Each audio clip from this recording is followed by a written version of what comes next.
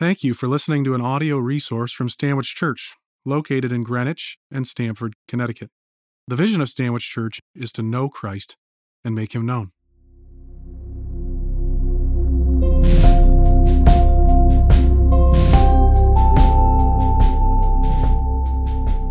The gospel lesson for today is from Matthew chapter 24, verses 36 through 44.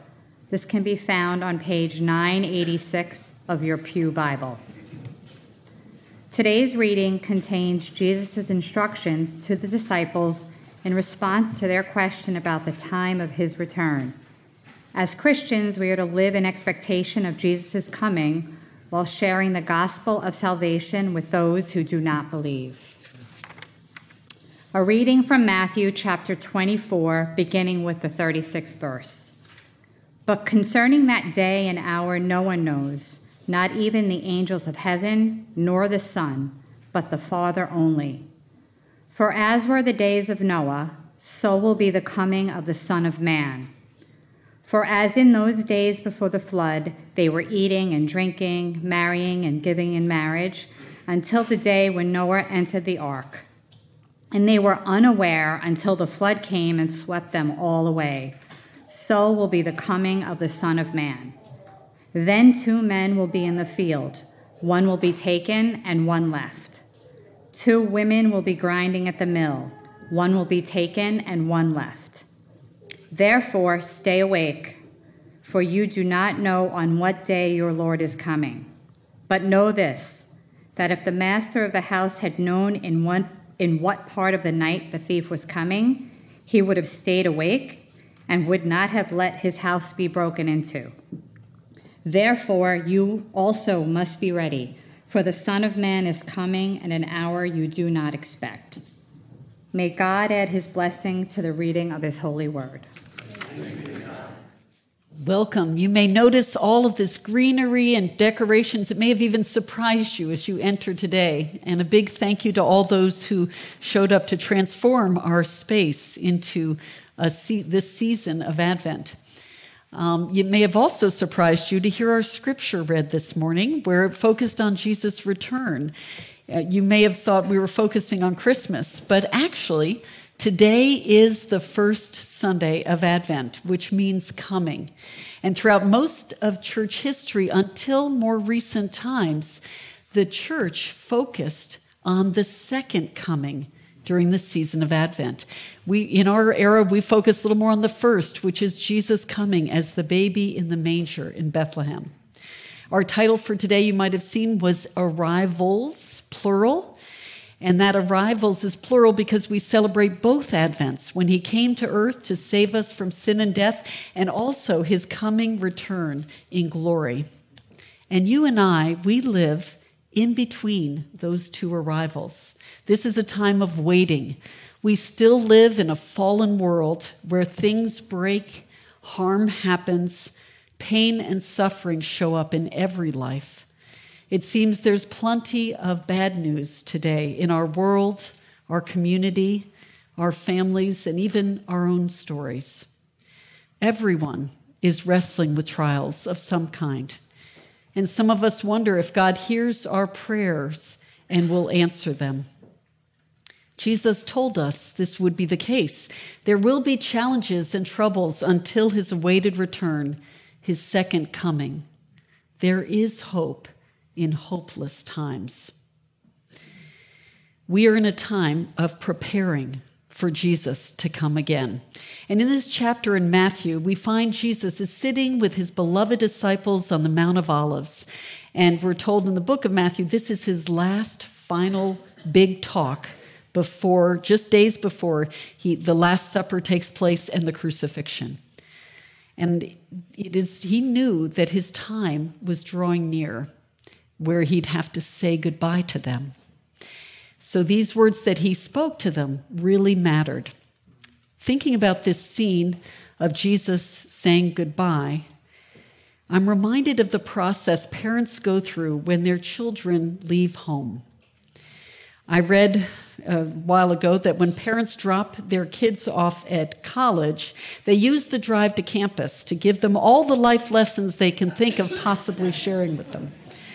And of course, the students are so preoccupied with this new chapter about to start and leaving home that they don't hear a word of it. So I had read that article a few months before taking my daughter Lise to DC. And so I tried to be judicious. I'd been forewarned, and I would tell her stories all through the months leading up to her departure, words of wisdom, words of warning, words of encouragement. So I tried to give all of that to her ahead of time so the time down could just be a drive of enjoying being with her. I have to admit, it was a sad, exciting time knowing that her new independent life and journey were really beginning. But I have to say, I wasn't totally able to help myself from offering a little unsolicited advice. That did happen. But, when you're taking leave of someone, what are the most important things you want them to know? That is what Jesus is doing in this story for today. And in the verses leading up to our scripture, the disciples ask Jesus, "What will be the sign of your coming and the end of the age?" And he tells them, "There'll be a delay before I return in glory. There will be suffering, false teachers, wars, lawlessness, persecution for his followers. But the gospel, the good news of the kingdom, will be proclaimed throughout the whole world." So our reading for today tells us to wait, stay awake, and be prepared for Christ's return. So let's look together at verses 36 to 40. "But concerning that day and hour, no one knows, not even the angels of heaven, nor the Son, but the Father only. For as were the days of Noah, so will be the coming of the Son of Man. For as in those days before the flood, they were eating and drinking, marrying and giving in marriage until the day when Noah entered the ark. And they were unaware until the flood came and swept them all away. So will be the coming of the Son of Man. Then 2 men will be in the field, one will be taken and one left. 2 women will be grinding at the mill, one will be taken and one left." Well, 5 times in these verses for today, we hear the word coming. Jesus is repeating that word to assure them, "I am coming back." And we see he places himself above the angels, but second only to the Father. And then he describes the days of Noah when people are eating and drinking and marrying. But then all of a sudden, their lives were upended. And as a church, we've had a number of service projects to Mamaroneck, where a number of families experienced 6-foot storm surges. And all of a sudden, the water came rushing down the road into their homes and invading their property. The devastation was great. And they knew how quickly life can change in a moment. While the Noah story was bad news for many, there was more to the story. God sent his judgment to wipe away sin, but he had a rescue plan for us and for all who came after. Through Noah, his family, and that ark filled with animals, God came and offered an invitation. His story was the real thing, the one that matters and the one that saves us. The verse that followed talked about men in the field and the women grinding in the mill. One is left and one is taken. And we can almost imagine going about our daily affairs, and then someone working alongside us disappears and is no longer there. That would really be shocking, wouldn't it? Well, scholars debate about exactly what this verse means, and they say it's either being taken for salvation from the troubles of the world or taken for judgment. Either way, this verse says, don't get so involved with your own affairs that you're blind to the significance of what is to come. And these words were said by Jesus to encourage us to wait for him with anticipation. Now, we don't always know what God is doing, but our need is to make every moment count. Don't miss out on the life of joy that he offers us as we live with him. I had the opportunity as a chaplain to work in the nursing homes for 6 years in the past. And as I did so, I learned so much about living, working with the dying. We don't know the time any of us has left on our life clock. Only God does. And I remember asking myself each day, how am I living knowing my time is limited on this earth? Am I living and waiting with anticipation? God has given me personally a wonderful daily picture of what waiting with anticipation looks like. And I want to introduce you to someone who greets me every day when I get home from work. This is our Cavapoo Sadie. And she knows the sound of my car door shutting in the driveway, and like a bullet train, she shoots out the doggy door to greet me. People sometimes have stopped in their cars or walked by in the neighborhood and called out in some distress, thinking that the dog has her head stuck in the railing. So just in case you were worried about that, I can assure you she can get her head in and out. But if I don't hurry up and come around and open the gate and come in quickly, her next move is to scratch the railings violently, and if I'm really delayed, she'll start barking at me. So not only do I get this joyful reception when I come home, but Sadie does this for every member of our family. She has an internal clock, and she's often out on the front stoop waiting for us with great anticipation. She knew when my daughter Lise would get off the school bus, and she'd be out ahead of time. She knows when our neighbor in the early morning drops off treats outside for her. She is 8 pounds, but she is in charge of everyone in our household. You may have heard the phrase, "I wish I were the person my dog thinks that I am." And that is so true for me. Sadie shows me what loving anticipation looks like. And that kind of enthusiastic waiting makes me wonder, what are we waiting for and anticipating? With the holidays upon us and Christmas coming, maybe it is for grown children or extended family or friends who will return, or maybe who have just been with us. If you're like me, I have trouble sleeping weeks in advance of these events. But for some, it may be anticipating a special trip. The waiting and looking forward to it is often as exciting as the trip itself. Jesus' return is also exciting news when we understand why he is coming back. Out of God's great love for us, Jesus will return in glory to judge the wicked and the nations and to set all things right, to bring God's kingdom in full, his justice and his mercy to the world. And that is so that all might know that Jesus is the Son of Man, the Savior of the world. Despite all the pain and suffering that we see around us each day, his future news is great news. It is better news the more we know him and the closer we walk to him. We reap the benefits of a life of meaning, hope, impact, and purpose.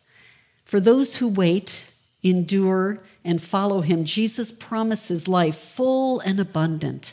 And we get this gift when we ask him into our hearts. And getting closer to God, we become hopeful and expectant for our reunion with him. Jesus said, "Be prepared by waiting and staying awake." Let's look together at our other verses, starting with verse 42. "Therefore, stay awake, for you do not know on what day your Lord is coming. But know this, that if the master of the house had known in what part of the night the thief was coming, he would have stayed awake and would not have let his house be broken into. Therefore, you also must be ready, for the Son of Man is coming at an hour you do not expect." This third story in our text for today involves a thief coming in the night. It's another account of bad news from our text today. We read about a flood, about one being taken and one left behind, and now a thief in our home. But in the midst of all this bad news, there is some very good news. These stories are about judgment, but most importantly, about Jesus' homecoming, his rescue, and his grace. Twice he says, "Stay awake." There is much mystery to his return. The only thing we do know is that we won't know when it's coming. And it is coming. And our work is not to try to calculate the date, just as the thief does not announce his arrival, but to stay awake. When we're asleep, what do we miss out on? We lose sight of the bigger story that God is telling, and we can be deceived and discouraged, defeated, doubtful, and distracted. Jesus invites his disciples and us to stay alert, knowing God may come at any time. So when you see the news, the distress, and the troubles in our world today, keep in mind Jesus' words. He tells us this so that we don't grow weary or lose heart. Keep waiting. Stay awake. God will give you what you need to know him better and be his disciple. We don't know when he's coming, but we know he will return. So what does it look like to stay awake and not miss what God has for us? In Peter's letters, he tells us how to be prepared for Christ's return. In verse 13 of chapter 1, 1 Peter, he says, "Therefore, preparing your minds for action and being sober-minded, set your hope fully on the grace that will be brought to you at the revelation of Jesus Christ." Now that phrase, revelation of Jesus Christ, is about Jesus' second coming. Prepare your minds for action. That's saying, get your head in the game. Receive the gift that is coming. Being sober-minded is talking about being morally and spiritually alert, to fix our eyes completely on God's grace. Being people of hope in a hopeless time, it means that we know he's coming again in his full grace. That includes all of his forgiveness, his love, his joy. Jesus' good news and coming are a promise, not a threat. There will be judgment, but it's only the backdrop to understand his grace, to understand him. And we know that because we look to the cross, where Jesus already came to take on all wrath for our sin, so that we might have life eternal and abundant, life with him, joy unending. So biblical waiting is an active verb. It's not a passive one. Our waiting is about being prepared to make the most of every opportunity and every talent that God has entrusted to us. And here's what we do at Stanwich as we prepare. We feed the hungry. We encourage those who are sad or struggling. We care for the poor. And we pray for God's kingdom and for one another. Our mission statement is to know Christ and make him known. And as we get to know God more, we realize that his message is great news. God so loved the world that he gave us his son. And it's always true that when we have great news, we have to share it.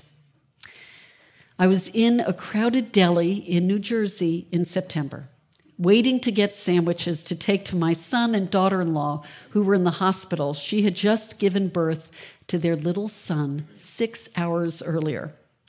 And a couple walked in with T-shirts that said, "Grandparenting is happiness." Now, I shocked myself by almost shouting to them and the many others that were in earshot, "I am a new grandmother as of this morning." Let me tell you, I could not announce my great news. When we have great news, we have to share it. And in sharing it, it's pure joy. As my kids and my new grandson come home for the holidays, I'll clean the house, I'll prepare more meals, I'll put out Advent and Christmas decorations, and I'll wrap gifts.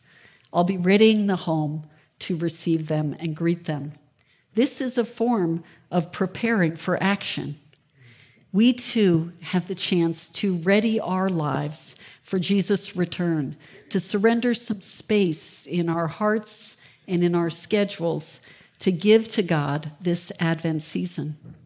So I invite you to consider as you come forward for communion today, what space you might want to offer God this season. And you will come forward and we'll proclaim together what we do every week here at Stanwich. Our words, Christ has died, Christ is risen, Christ will come again. Amen.